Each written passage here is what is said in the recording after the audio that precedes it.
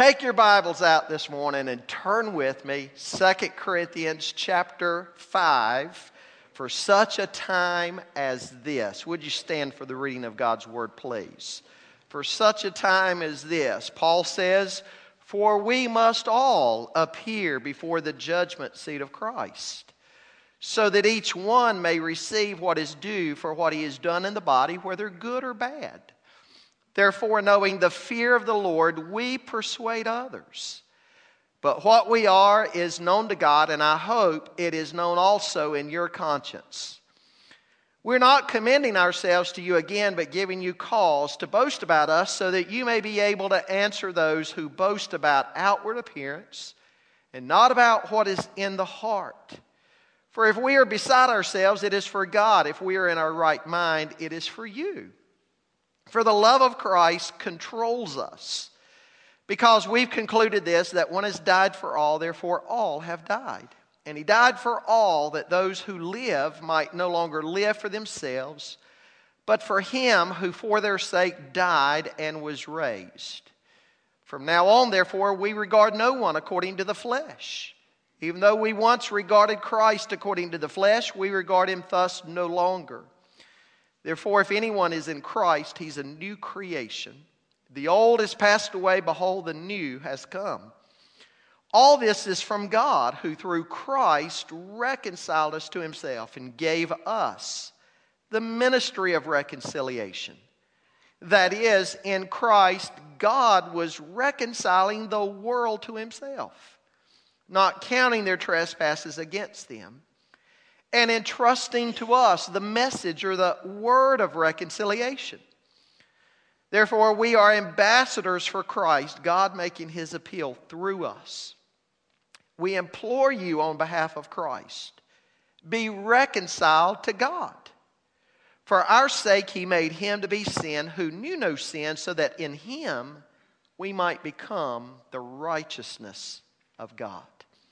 Father, we're so grateful for this passage. We notice as we read it, that key word, reconciliation, that we see over and over again. That our God is a God of reconciliation, because mankind was at enmity with you. And you took the initiative. We thank you for that. You took the initiative by sending your Son to reconcile us to yourself, to make peace through the blood of the cross, that we might know you, that we might have entrance before you and a standing before you that comes only through faith in Christ.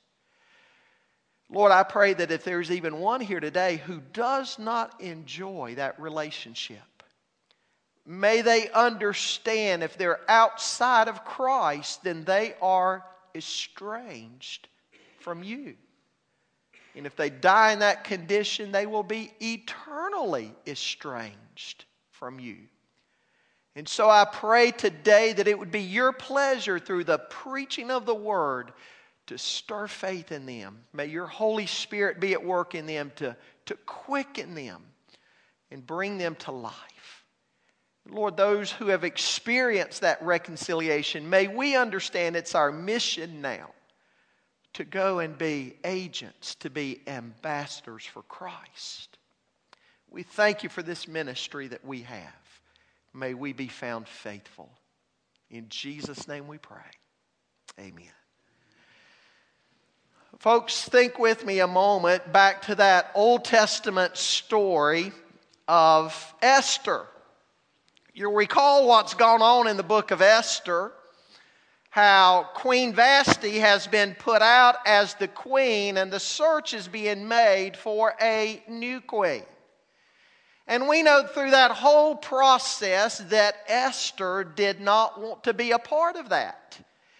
And she did not want to speak up in behalf of her people, the Jews. But you'll recall the words of her uncle Mordecai to her, how he said, Esther, you need to understand that for just such a time as this, God has appointed you. And God has placed you where you are to be an ambassador for your people. Because you need to understand, if they perish, it'll be understood that you too are one of them and you will perish. And so Esther assumed that role. And we know the end of the story, that through Esther's intercession, that her people were saved. God had her in that place at that time to be an ambassador representing her people, lest they be destroyed. Well, folks, it's just as clear from this passage we've read this morning that God has placed you and me, and God has placed this church in this time, in this place, for such a time as this, that we would be witnesses to the mass of people lest they be destroyed. 2 Corinthians 5 gives one of the clearest statements in the New Testament of what we are to do and why we are to do it. We see in this text both our ministry and the motivation for our ministry. And so the first thing I want you to notice with me this morning from verse 20 is the ministry that we have. Paul says there, therefore, we are ambassadors for Christ, God making His appeal through us. We implore you on behalf of Christ, be reconciled to God. Dr. Bob Roberts is one of our older Southern Baptist evangelists. In fact, in the twilight of his life now, and he recalls an event back in his little boyhood days of how he and his cousin would go to his grandmother's at the time, and they would go to revival services in the evening. She had this old T model, didn't have any headlights, and coming back at night to keep her out of the ditches, he and his cousin would stand on the front bumper and those front fender wells, and they would each have a lantern, and they would shine that lantern out in front of her so that she could see and keep them out of the ditches. Folks, there's a spiritual application in that for us, right? We're to shine the light of Jesus and keep people out of the ditches. Now, if I were to ask you this morning, what is the most fundamental need of man today, what would you say? Well, if we were to answer that question biblically, we would have to say that the most fundamental need of mankind today is to be reconciled to God. That's always been the most fundamental need of mankind since Genesis chapter 3, when Satan came to Adam and Eve in the garden and they disobeyed God and they broke the commands of God, and sin and death entered into human life and the whole cosmic order. Ever since then, the main business that we see in the Bible is the reconciliation of mankind. That is the activity of God in the Bible. You and I need to understand that as we read through both Testaments, all through the entire Bible, that overarching picture, that through all of the events, regardless of what book you're in the Bible and what type of scenario is taking place there, the overarching scenario is that God is reconciling a lost world to Himself. We could start all the way back with God providing those animal skins for Adam and Eve. And then in Genesis chapter 12, how God called Abraham to go to a place and God was going to build a new nation through Abraham. And from there we look at God's choice of Jacob and Jacob's 12 sons who would constitute Israel. And then there's the call of Moses and the leading of the children of Israel out of bondage in Egypt and into the promised land. There's the giving of the law to show man God's standards and man's utter helplessness. There was the sacrificial system that pointed to the Lord Jesus. And then with the death and the burial and the resurrection of Jesus, you have the birth of the church in the book of Acts. And the church was commissioned to go into all the world. And then the Bible ends with Jesus coming back for his bride. And so the whole of Scripture has to do with reconciliation, with God redeeming a people, a remnant who will be his prized possession. And folks, that means if we're going to have a heart like God's, we need to see that the most significant and fundamental ministry that we can be about is the ministry of reconciliation. That's our ministry. God has called us to be his ambassadors. Verse 20 describes that ministry that's been given to each of us. We are ambassadors for Christ. Now, we know an ambassador is basically a missionary for somebody else. He goes in the name of somebody else. He goes with the authority and power of somebody else. And he goes with the message of somebody else. And we know that's our basic task as believers. It's precisely what Jesus had in mind in the Great Commission when he said, all authority in heaven and on earth has been given to me.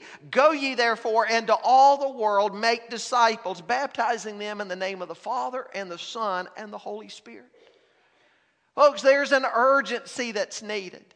According to U.S. News, the population of the world is increasing by somewhere around 60 to 70 million persons per year. That means every minute there's 146 new people in the world. Every hour, 8,800 people. Every day, over 210,000 new persons, whereas only about 150,000 die. And so a tremendous net gain every day. But while the population is exploding, evidently the knowledge of our task as a church is not.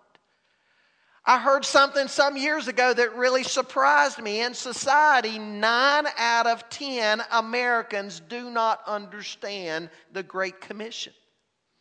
7 out of 10 have no idea what John 3:16 says. In the church, only 2 out of 10 knew the meaning of the Great Commission. Only 5 out of 10 in the church could quote or make reference to John 3:16. Only 6 out of 10 in the church knew what the word gospel referred to. Folks, there's a tremendous need, and highlighting that need even more is a book I started reading recently, The Great Evangelical Recession by John Dickerson. You ought to get that book. It's disturbing what's going on in the church in America. You see, we hear that about 40% of America is Christian. And so commonly that would be figures of about 128 million Americans that identify themselves as being Christian. But that's simply not true. When they dig deeper with more penetrating questions, it becomes clear that there's only about 7% of the American population that is evangelical Christian. About 22 million Americans in the United States, that's all. Four different pollsters, 4 different of the most highly respected and accurate pollsters have all done this study, and they have come to the very same conclusion, about 7%. You know what that means? If we were to look at the Muslim population in one Middle Eastern city, Metro Cairo, Egypt. The population in that metro area, the number of Muslims there would equal all of the Christians in the United States of America. That's disturbing. Looking at it another way, if you were to take a map of the United States and put all the Christians in a certain number of states and give those states a particular color and another color for the remaining states made up of unbelievers, what would that map look like? Well, sadly, you could put all the Christians in one state that now currently has about 22 million residents. That state would be New York. You mentioned New York earlier. New York State. You could put all the Christians in New York State and give New York a particular color. And all the other 49 states give them a different color representing unbelievers. And one state, the state of New York, would be the Christian population in the United States of America. Folks, that's the situation now. And that's why almost on every level in the culture, the cultural war that is happening in society today, the Christian voice is losing and rapidly becoming more and more ridiculed and silent.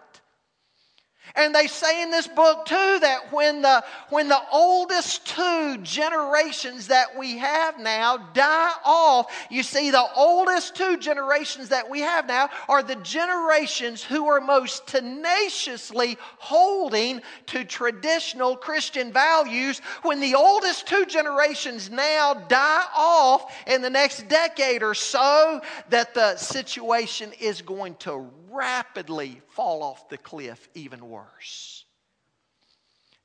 Folks, it's clear. It's too clear, in fact, that we have oftentimes been overly concerned with only the business of the church and not the mission of the church.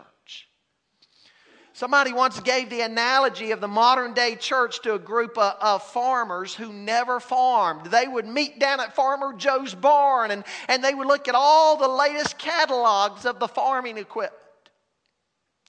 The farmers who had bought that equipment, they would bring it and they would look over it and oogle and just fascinated by all the new farming equipment. And they would get out all their machinery and they would oil it and lube it and change the filters and they would sharpen all the tools and they would go home. They'd come back the next week and they would hear more again about the latest farming techniques. And they were just in awe of all the new equipment that they would bring. And they would go home again and none of them ever put a plow in the soil. That's pretty much what's going on in the church today. We meet together for meetings and so forth. And yet the desperate need of the church today is to understand that we are ambassadors for Christ. That we need to get out there and we need to share the gospel. We need to be about the mission of the church while it is still day. Jesus said the fields are white unto harvest. Folks, when you understand what he's saying there, the situation is even worse. When the fields are white unto harvest, when the grain takes on that kind of a appearance, white, it means that the grain is bending over. It's about to be lost. If the harvesters don't get out there and get the grain in, immediately all is going to be lost. The fields are white unto harvest. We're ambassadors for Christ. That's the ministry that we have. Secondly, I want you to see with me the motivation for our ministry. And the first motivation that he gives here is in verse 10. Look at what he says there. For we must all appear before the judgment seat of Christ. The coming of the Lord. Now, folks, you'll recall from last week when we talked about the coming of the Lord, there was one primary thought that Paul immediately thought of. And that goes all the way back to verse 1, where he had this beautiful assurance, this great assurance, blessed assurance in his life, that if this earthly tent collapses, we have a building from God. That gave Paul a blessed assurance. But then another thought struck him and had an impact on his life. He realized that when his earthly tent collapsed, that there was something else that was going to take place. He realized that he was going to stand before the bema seat of Christ. Now, the bema seat was that judgment platform in the ancient Greco-Roman cities. You see, in their Olympic Games, the judges and the emperors would sit up on the bema seat, and they would have those wreaths, and the winners of the game, the crown, the wreath crown, they would call the winner up, and they would congratulate him for winning in his particular event, and there would be applause all over, and they would reward him with that crown. The bema seat was also the public square where the judges would sit, and people would come before, like in our courts today, and they would argue their cases or defend themselves, represent themselves, or have somebody representing them, and judgments would be handed down by a judge, whether or not the person was innocent or guilty, and would go away to some type of imprisonment. The bema seat. Well, that wasn't the particular bema seat that Paul had in mind, but he used that bema seat as an analogy that one day when we die, we're going to go before the bema seat that really matters, the bema seat of Christ. And we're going to be judged. As I said last week, for the Christian, there's no fear of condemnation. Romans 8:1 says, there is therefore now no condemnation to those who are in Christ Jesus. But 1 Corinthians 3 tells us that our work will be judged. Some of it would be wood, hay, and stubble and just be burned up. We will have wasted a portion of our lives. And Paul says we don't want to live that way. We want our lives to count for Christ. We want the work of our life to be like gold and silver and precious stones. And so the coming of the Lord motivated Paul to look at his own life differently, and it caused him to evaluate his life. You know, folks, too often we're concerned with just what other people think about us. There's an old fable about this. An elderly man who was traveling with a boy and a donkey, and as they walked through a village, the man was leading the donkey and the boy was walking behind. And the townspeople said that the old man was a fool for not riding, and so to please the crowd, he climbed up on the animal's back. When they came to the next town, the people there said the old man was cruel to let the little boy have to walk behind while he enjoyed the ride. And so to please them, he got off and he put the boy on the animal's back. Well, in the third village, people accused the child of being lazy for making the old man walk, and the suggestion was made that they both ride. Well, in the fourth village, the people were furious at the cruelty to the animal of two people riding on its back. And so the frustrated old man was last seen carrying the donkey on his back. So many people live to try to please other men. Paul said, I don't live to please other men, but please God. He told the Corinthians, he said, it is a small thing that you judge me. I don't even judge myself. In other words, I don't live to please you. It was the judgment of God that motivated Paul. Paul also thought about another thought. If the believer, the Christian man's got to stand before the bema seat of Christ and give an account of his life one day, what's going to happen to the lost man? There won't be any hope for him. The Bible says it's a fearful thing to fall into the hands of the living God. If it is a fearful thing for believers to fall into the hands of the living God, can you imagine how much more fearful it is for unbelievers to fall into the hands of the living God? Revelation 20 points out unbelievers will stand before that great white throne judgment, and the books will be opened, and the Bible says if a person's name is not found written in the book of life, he'll be cast to the lake of fire. Paul said to think about that. To think about the fear of the Lord, the terror of the Lord. We make it our ambition to try to persuade men we're about this ministry that we have of being ambassadors for Christ and begging with people and pleading with people, be reconciled to God. Because there's the coming of the Lord. We've all got that appointment. Well, a second thing that motivated Paul to be an ambassador was the compassion of Christ. Look at what he said in verse 14. For the love of Christ compels us or controls us. Remember what John 3:16 says? For God so loved the world that He gave His only begotten Son, that whosoever believes in Him should not perish, but have everlasting life. Well, Paul said that kind of love controls me. Paul never got over God's mercy and love in his own life. In God's grace and mercy and love, He chose the Apostle Paul to be saved and become the apostle to the Gentiles. Paul could understand the love of Christ because he had been a recipient of that love. And he says here that that love motivated him.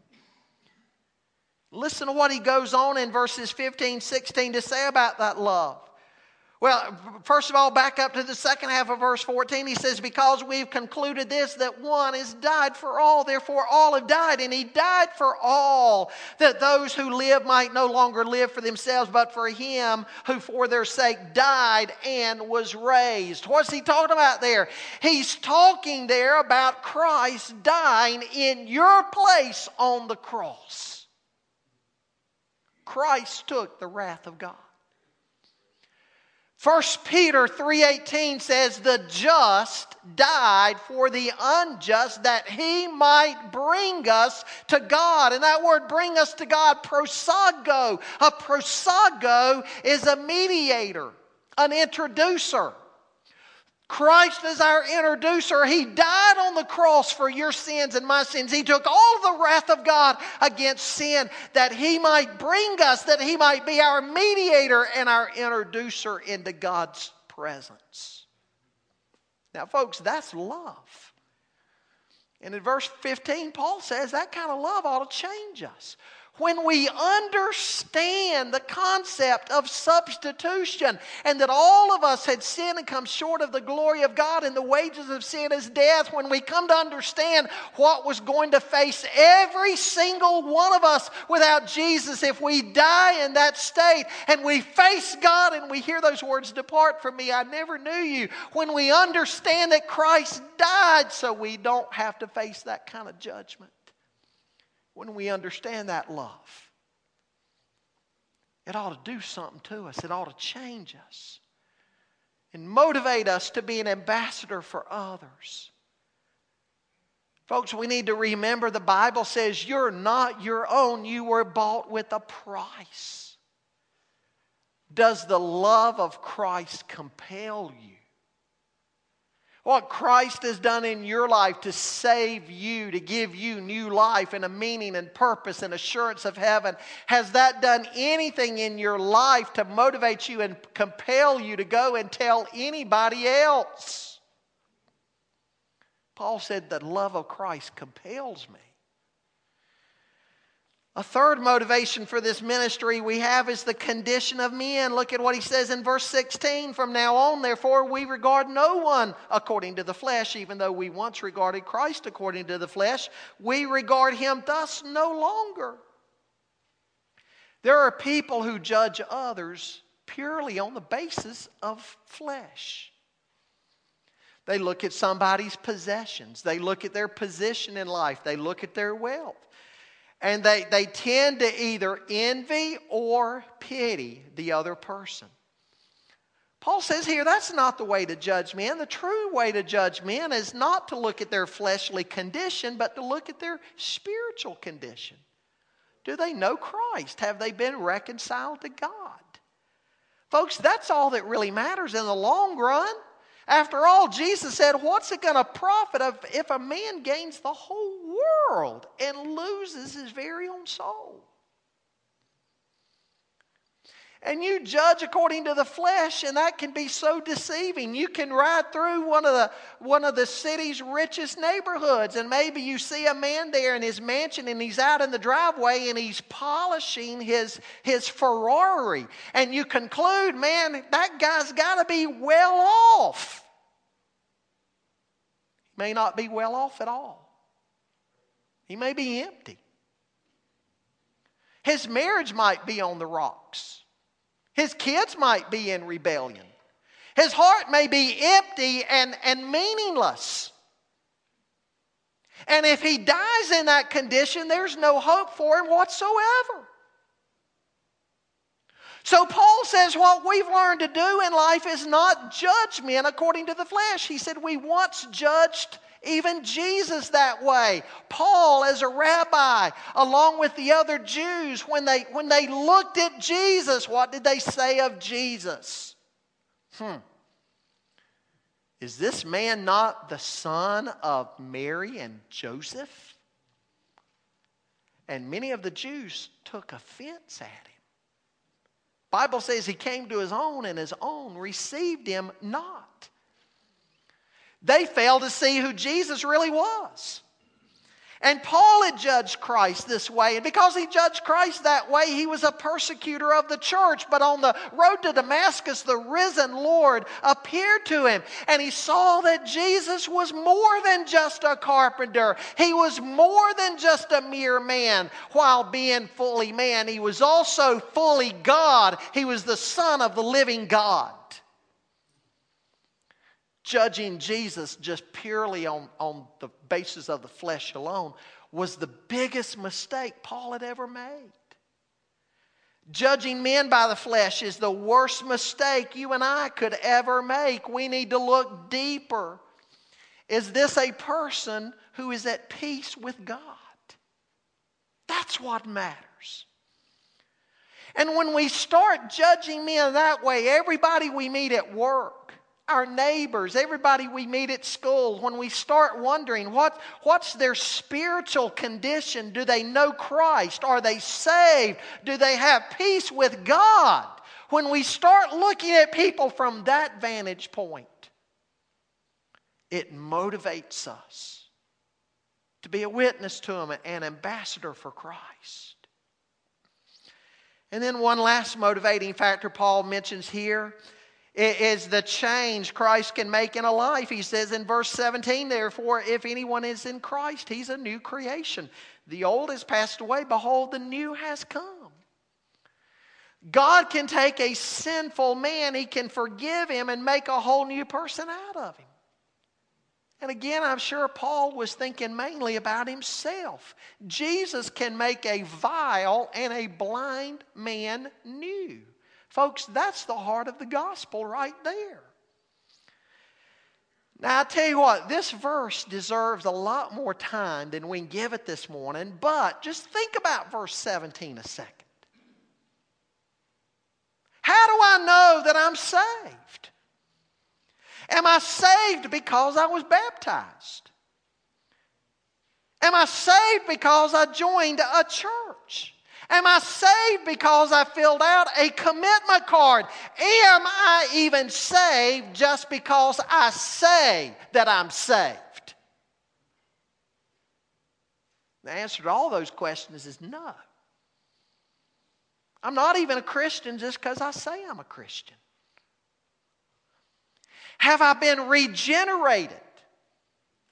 The Bible says I was conceived in iniquity. I was dead in trespasses and sins. I was dead to the things of God. But when a man is saved, he's changed. The dead come to life. I'm alive now to the things of God. And coming alive to the things of God means the old things have passed away. Folks, think with me about all those old things. It might have been immorality in your life. Might have been a foul mouth. Might have just simply been a deadness to the things of God.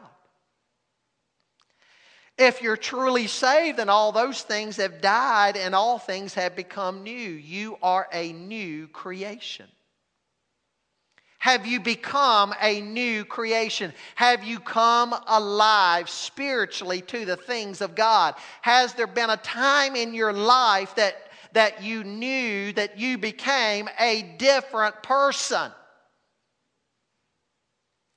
Maybe at one time, things like church and Bible reading and prayer and sermons and mission trips did absolutely nothing for you. And then something happened. Your soul came alive. It was quickened. Your soul was awakened to the things of God. Folks, that's what salvation is. Paul says in this verse, if you're reconciled to God, that's what's happened. Why is it that some have to be begged and coddled to serve the Lord and read their Bible and be about the Lord's business? At least one thing that we need to entertain. Could it be that this is a person who's never been regenerated? Because to be regenerated means that you're new. You can't get a dead man to eat or drink or walk. But when somebody comes alive, you can't keep him from eating and drinking and walking. And that's what Christ does spiritually. Christ makes an entirely new person out of you.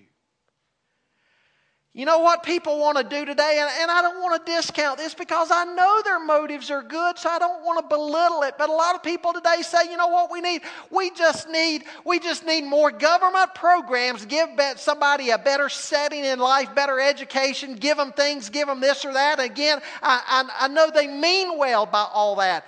But you can't change a person from the outside in. It doesn't work. But folks, the truth of the gospel is that while you can't change somebody from the outside in, they can be transformed from the inside out. And only Jesus can do that. Religion can't do that. You take a wife that grows tired of her husband's language. She grows tired of maybe his drinking. She lays down the law to him that he's going to start going to church with her and the kids. He reluctantly agrees to do so. But then she becomes frustrated after 2 or 3 months because as soon as the church service is over, he's the same person that he's always been. She had hoped that by him going to church it would help, but it hasn't helped. What's the problem? The problem is religion imposed from the outside never changes the heart. But if you change the heart, the life changes. And the point Paul is making here is that this fact alone motivates us to be about God's business, sharing the gospel. What that wife needs to do instead is to pray that God will convert her husband, and she needs to share the gospel with him. If you have a spouse or you have kids or a neighbor who, though they go to church, they don't act like Christians, what's a safe assumption to make in many of those cases? A safe assumption, at least an assumption you've got to entertain. A safe assumption is they may not be believers at all. Again, folks, you're not a believer just because you say you are. And so if somebody's not a believer, if they're not a Christian, what's the solution? Do you want to impose more religion on them or more religious exercises on them? No, that won't work. It won't change them. But as you pray for them to come to know Jesus and they come to know Jesus, He changes them. He makes dead people come to life. And if you've ever been a part of God doing this in somebody's life, it doesn't matter if you're the one sowing the seed or watering the seed. It's God who gives the increase, and you stand back and you're amazed at what God is able to do in people's lives. I've had teachers tell me this. Pastor, I was teaching the lesson. That little fella could have cared less. He ignored me. But one day the lights started coming on. And I knew what was going on in his heart. And it was just a mere matter of months after that he got saved. Paul says, what a blessing, what a motivation, what a miracle. Folks, if anything ought to encourage us, that ought to encourage us and motivate us. That right there.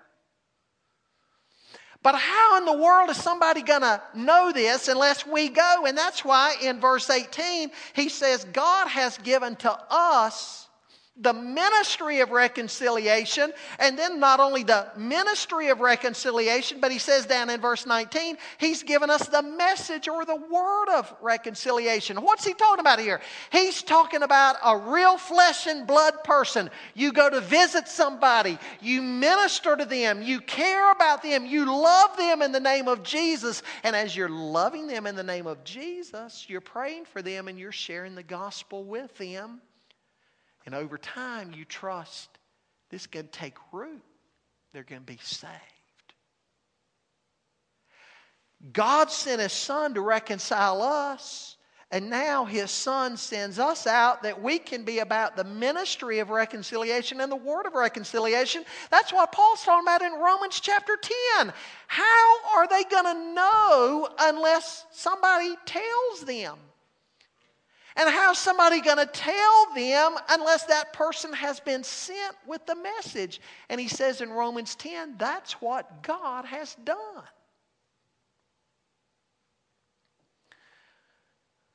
John MacArthur writes about a situation, a tragedy that happened some years ago. A Kansas magazine carried a special article on a family. It was a family who lived right in the middle of those vast wheat fields out in Kansas. And their 3-year-old son had wandered away from home and out into those fields that seemed to go all the way to the horizon. Because the grains of wheat, the stalks were over his head, he got lost. Well, the first picture was of a mother, concerned, worried mother sitting on a porch, weeping and obviously concerned about where her little boy was. The second picture was of all the people in that community that had come together at that house. And they joined hands together. And it looked like the line of people joined hands was over a mile long. And they started just taking one step at a time, hands joined together, a long chain of people going through those wheat fields. Just taking like a mile swash at a time, searching that, looking for that little boy. The third picture was of that daddy holding that dead little boy in his arms back on his front porch.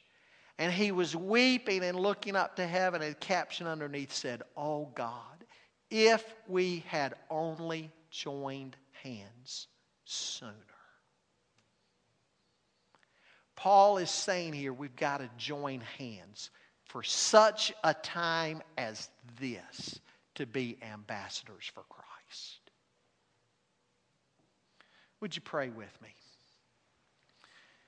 And Lord, indeed, may we be about your business of that very thing.